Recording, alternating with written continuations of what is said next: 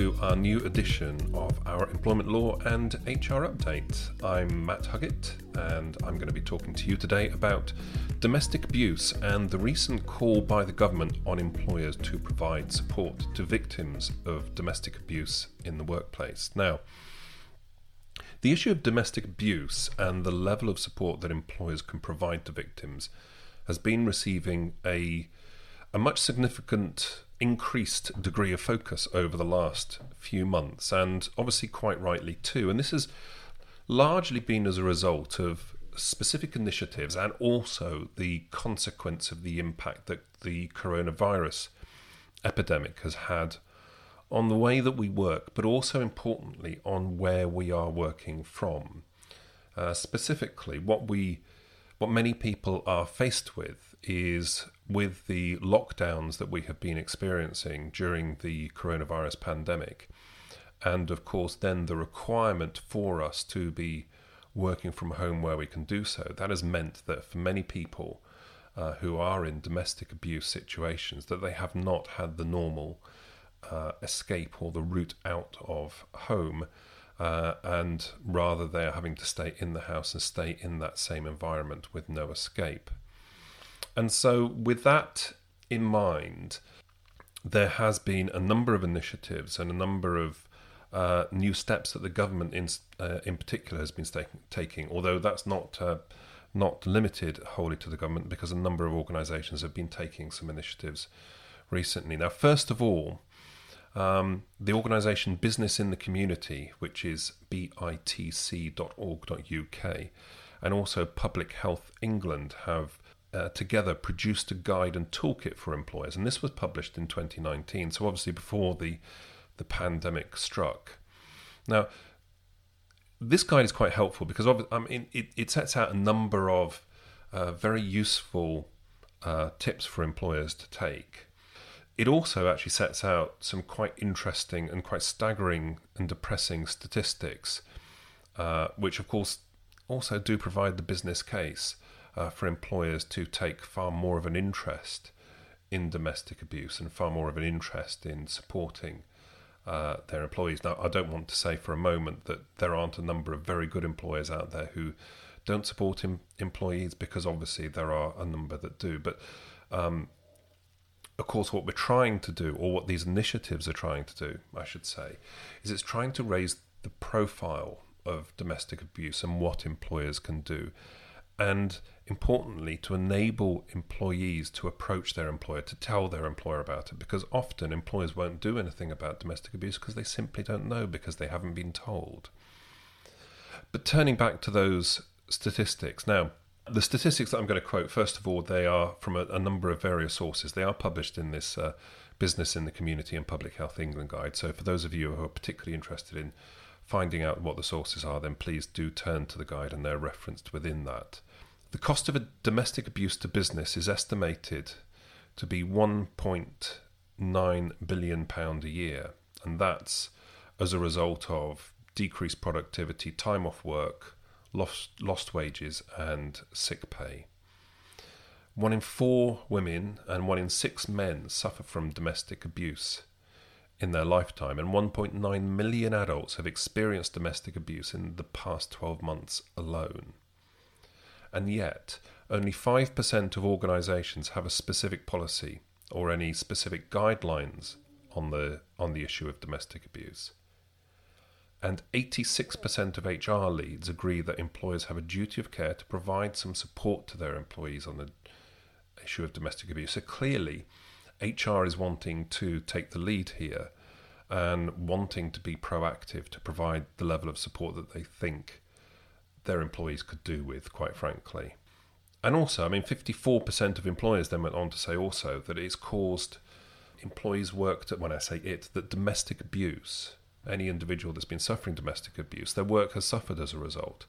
So that's then when we do get that reduced productivity, the reduced levels of performance, the reduced quality of work, and also increased absenteeism as well. So all in all, that does make some quite depressing and difficult reading. But the government has already been taking some steps to address domestic abuse. First of all, One of the things that they've done is introduced the Domestic Abuse Bill of 2019 to 2021. Now, this is a piece of legislation that's still going through Parliament. It will, for the first time, introduce a definition of domestic abuse and introduce the concept of protection orders and criminal sanctions for breaches of such protection orders. And it also provides for the establishment of a domestic abuse commissioner to report on and provide advice and assistance on reducing the impact of domestic abuse and to provide the power of sanctions. Now, obviously, that's not just to do with employment. I mean, far from it. This is just simply the wider issue of domestic abuse, which hasn't been specifically provided for in criminal or civil legislation previously. The bill is currently, as we speak, which is the 26th of January of 2021. This bill is currently at the committee stage in the House of Lords, and therefore it is now not that far from receiving royal assent and becoming law. But of course, notwithstanding this impending introduction of some important legislation, of course, as I was indicating at the beginning, the environment within which we are working has changed. I mean, this bill was started in 2019, so before the coronavirus epidemic hit. And the pandemic has seen a significant increase in domestic abuse issues being reported. The charity Refuge have reported a 65% increase in demand to its helpline during the first lockdown in April through to June of 2020, and also a 700% increase in visits to its website during the same period. No doubt, helped with the launch alongside this legislation on the 10th of June 2020, the government announced a review of how employers and the government could better support abuse survivors within the workplace. And so the following questions were being posed in that review, which, as I said, was published June 2020. So the questions that they were posing were: what practical circumstances arise in relation to domestic abuse and work? What support can be offered in the workplace for victims of domestic abuse? What does current best practice look like, and what is the potential to do more? So the government started this review, and then shortly after this review, in September of last year, September of 2020, the CIPD, the Chartered Institute of Personnel and Development, and the Equality and Human Rights Commission, the EHRC, launched a guide for employers on supporting employees who are experiencing domestic abuse. Some of what that guide says may appear to be obvious in some respects, but I don't know about you, but I always find it quite helpful to have a guide that is published by an eminent and important organisation such as the CIPD and the Equality and Human Rights Commission to enable HR to raise the profile of a topic like this in their own workplace and with senior management and other stakeholders. Turning back to the specific recommendations that are set out in the guide that's produced by the CIPD and the EHRC, I mean, none of the recommendations are necessarily earth-shatteringly complicated. It's all fairly obvious stuff that you'll have seen in other projects and initiatives of this type. But, first of all, it recommends that employers should have a clear policy in place to support employees. Well, of course it should, because if you're going to be able to ensure that employees know that they can turn to you as the employer for help and support, then they need to know how to access that. And that is obviously the job of the policy, is to communicate that route that they have, and what they can expect from you as an employer to provide that support. And then that framework of support should be made up of 4 steps, and these are the 4 steps, as I said, that's set out in this CIPD and EHRC guidance. So it's first of all to recognise the problem. Secondly, to respond appropriately to the disclosure by the employee. thirdly, to provide support, and then fourthly, to then refer to the appropriate help. So that's the relevant agencies and support groups. So it's not necessarily that the employer isn't becoming the counsellor. It's not stepping in to the into the shoes of social care or healthcare support or other mental health support. It's about signposting to the relevant agencies.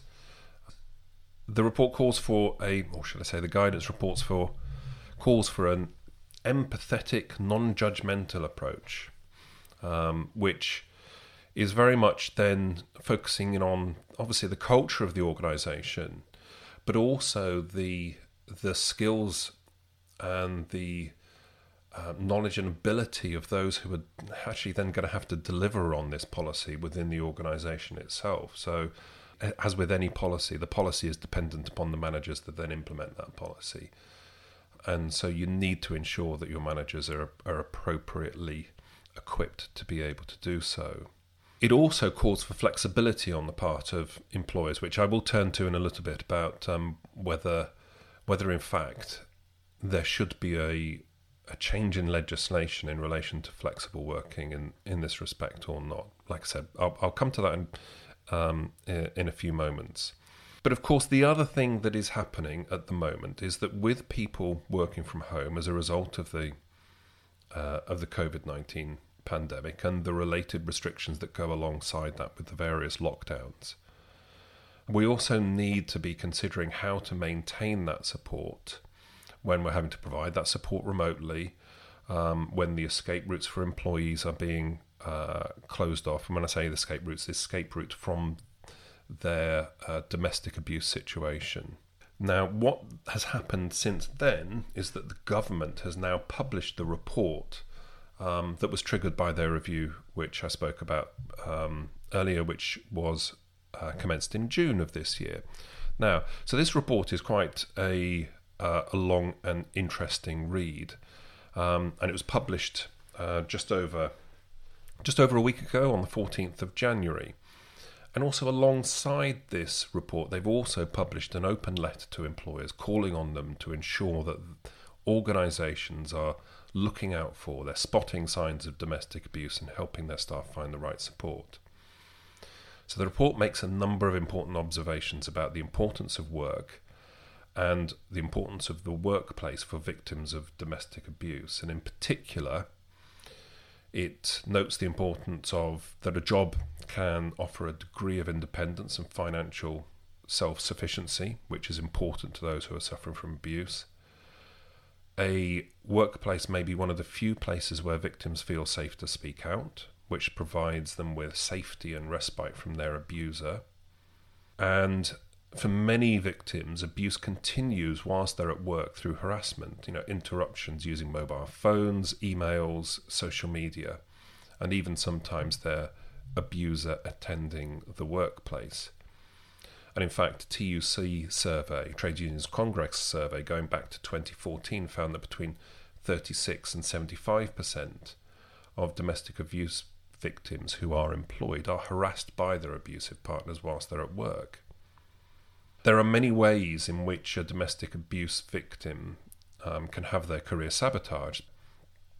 Includes the hiding of money, bank cards, ruining work clothes, purposefully making a person late, causing injury or harm that leads to sickness, absence, controlling their working hours, or their ability to participate in work-related activities such as away days and social events. And so domestic abuse can sometimes be the underlying reason for poor performance or for poor attendance, and it's something that employers need to be on the lookout for. And often these are only actually disclosed in capability hearings, and sometimes not even them. The report then goes on to consider 3 important ways in which an employer can provide support. And that is through awareness and understanding, support in the workplace, and also cultural change and flexible working. Now, let's take each of those in turn. So first of all, when we're looking at awareness and understanding, It's about spotting abuse. It's about knowing how to respond to a disclosure from a member of staff and knowing how to direct that employee to specialist domestic abuse and victims organisations. But of course, employers do face a few challenges in this regard, because what we've got to do is we've got to balance the need for privacy and also questioning of the employee. So on the one hand, you need to be looking out for domestic abuse and asking appropriate questions. But on the other hand, you don't want to make assumptions or put pressure on individuals to make disclosures that they don't feel comfortable in making. And also, we've got the issue of those employees that then the employer is going to be leaning on to provide this support.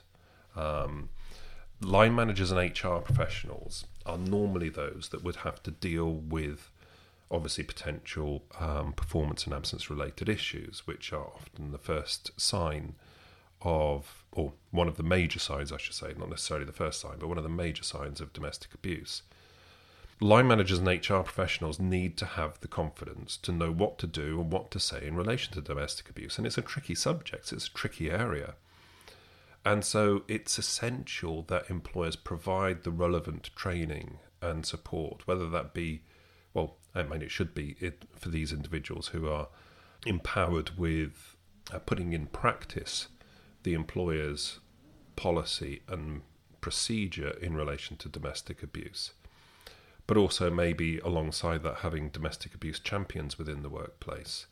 So it's about putting that structure in place to enable employees to feel free to come forward, to not be particularly surprised if they are asked some non-obtrusive and appropriate questions as part of the employer's duty of care to them if they have suspicions. But obviously then for the line managers and HR professionals who are asking those questions to know when to step back and to know when to respect privacy. So it's a difficult balance.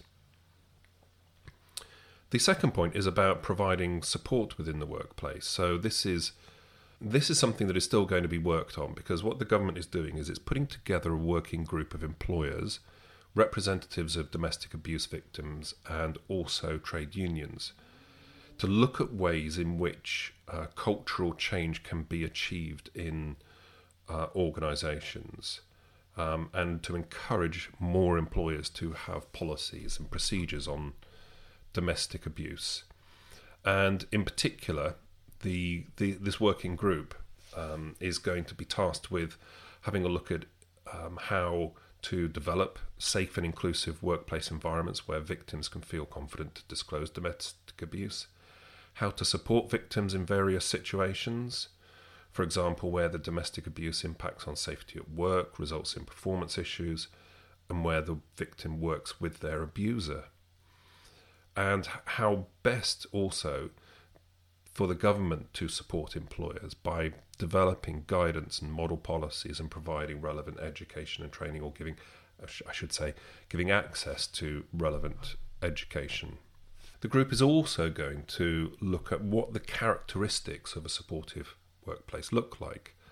So this is going to be having, again, it's the clear policy and procedure effectively communicated alongside the appropriate knowledge and skills-based training for those employees that I just referred to a moment. But it also looks at whether the content of, to what extent should the content of the policy actually scope out particular issues, such as signs of domestic abuse, the roles and responsibilities of people in respect of the policy, steps to ensure safety in the workplace, what employers can practically offer in terms of financial assistance, such as, for example, paying salaries into a different bank account, what flexibility and paid leave they can offer, the access to counselling, other health-related services, whether that's just simply signposting or, of course, there are many employers that have employee assistance programs or similar schemes which would also be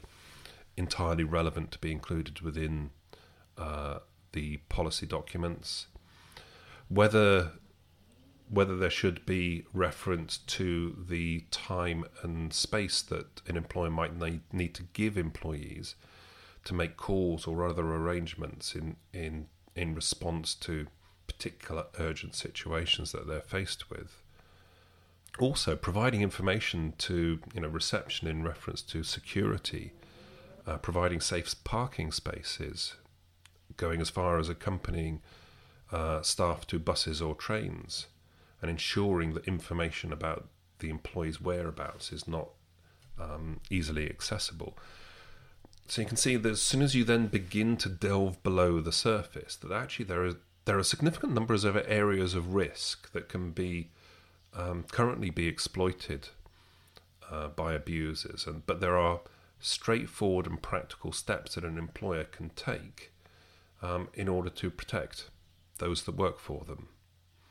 And so this all then flows into the cultural change of the organisation in terms of the approach that it takes to a domestic abuse. And so in addressing the need for this cultural change in organisations, because as I said at the beginning, only 5% of employers have got a policy or procedure that references domestic abuse.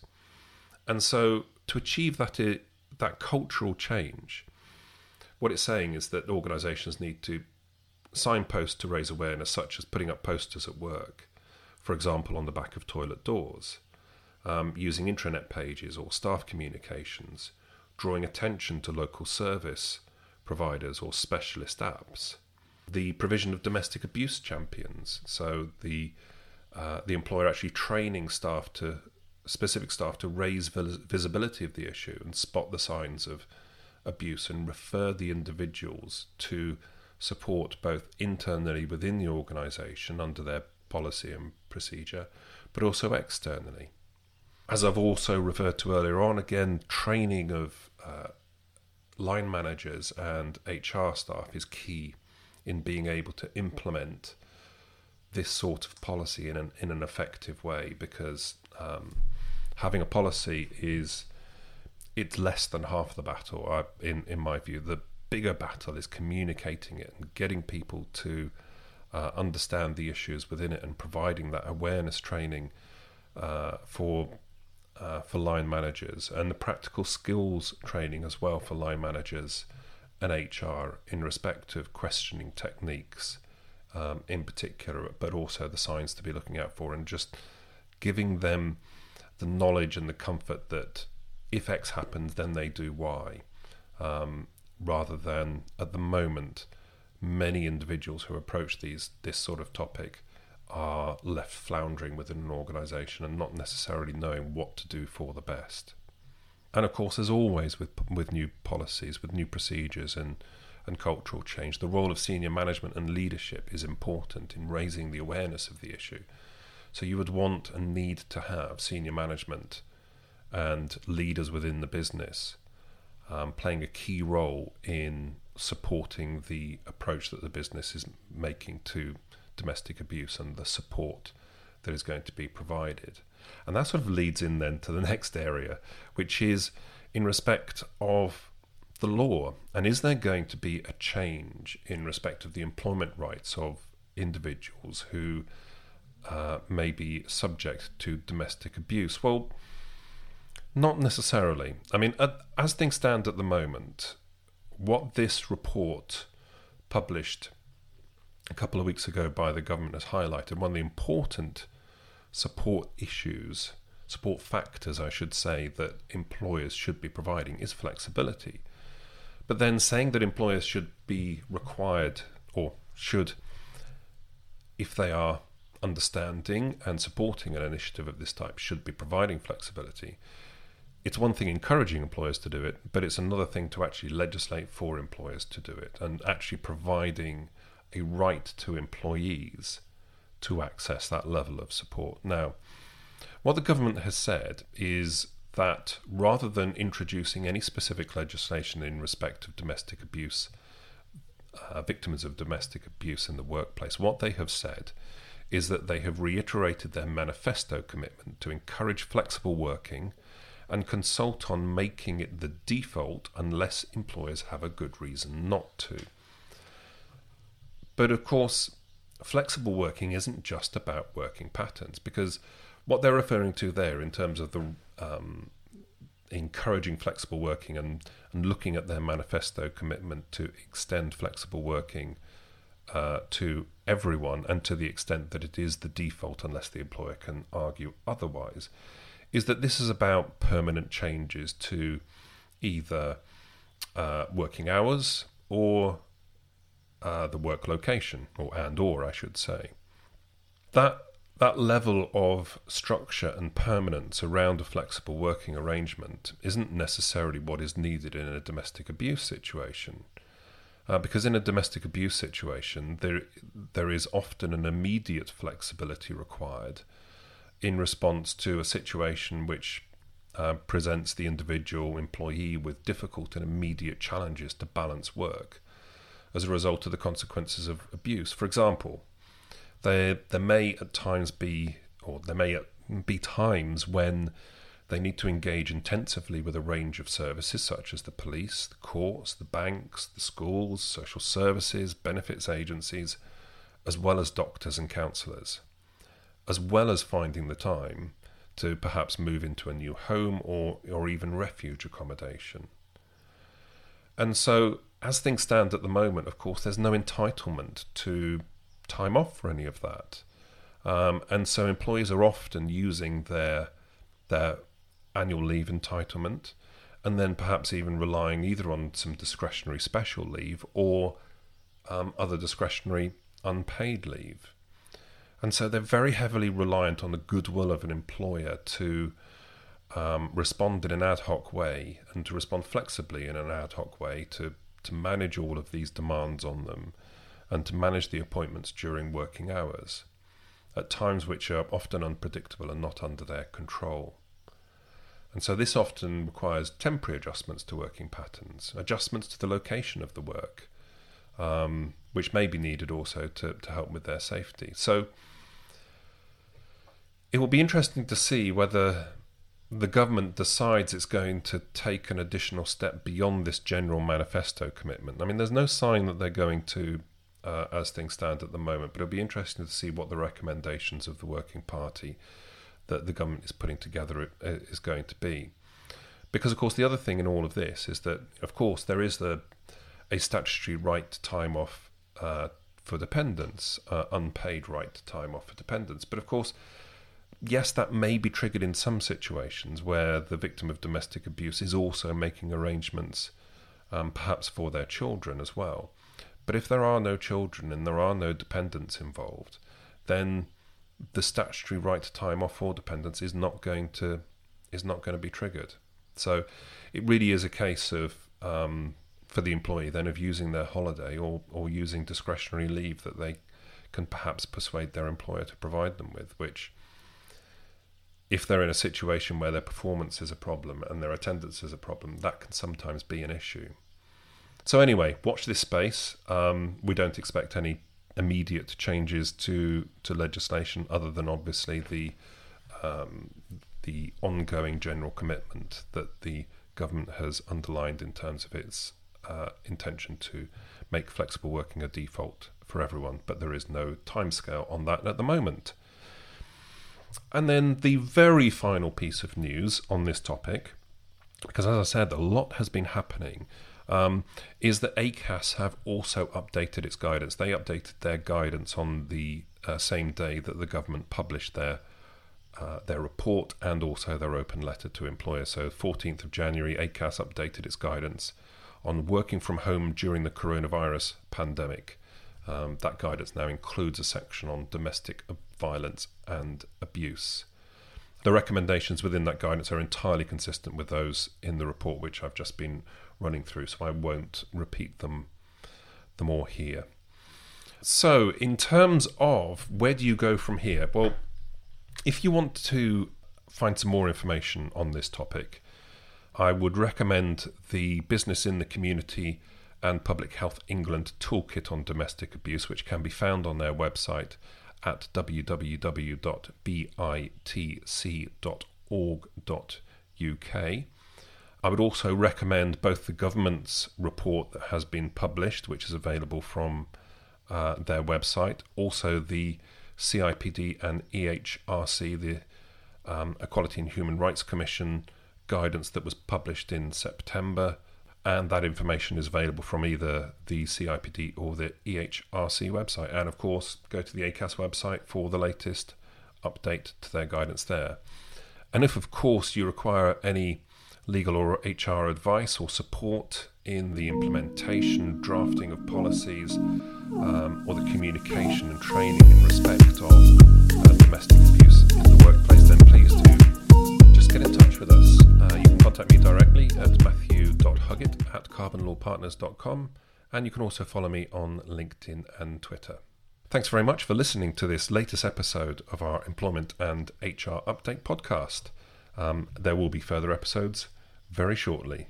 In the meantime, take care and look forward to speaking to you all soon. Bye.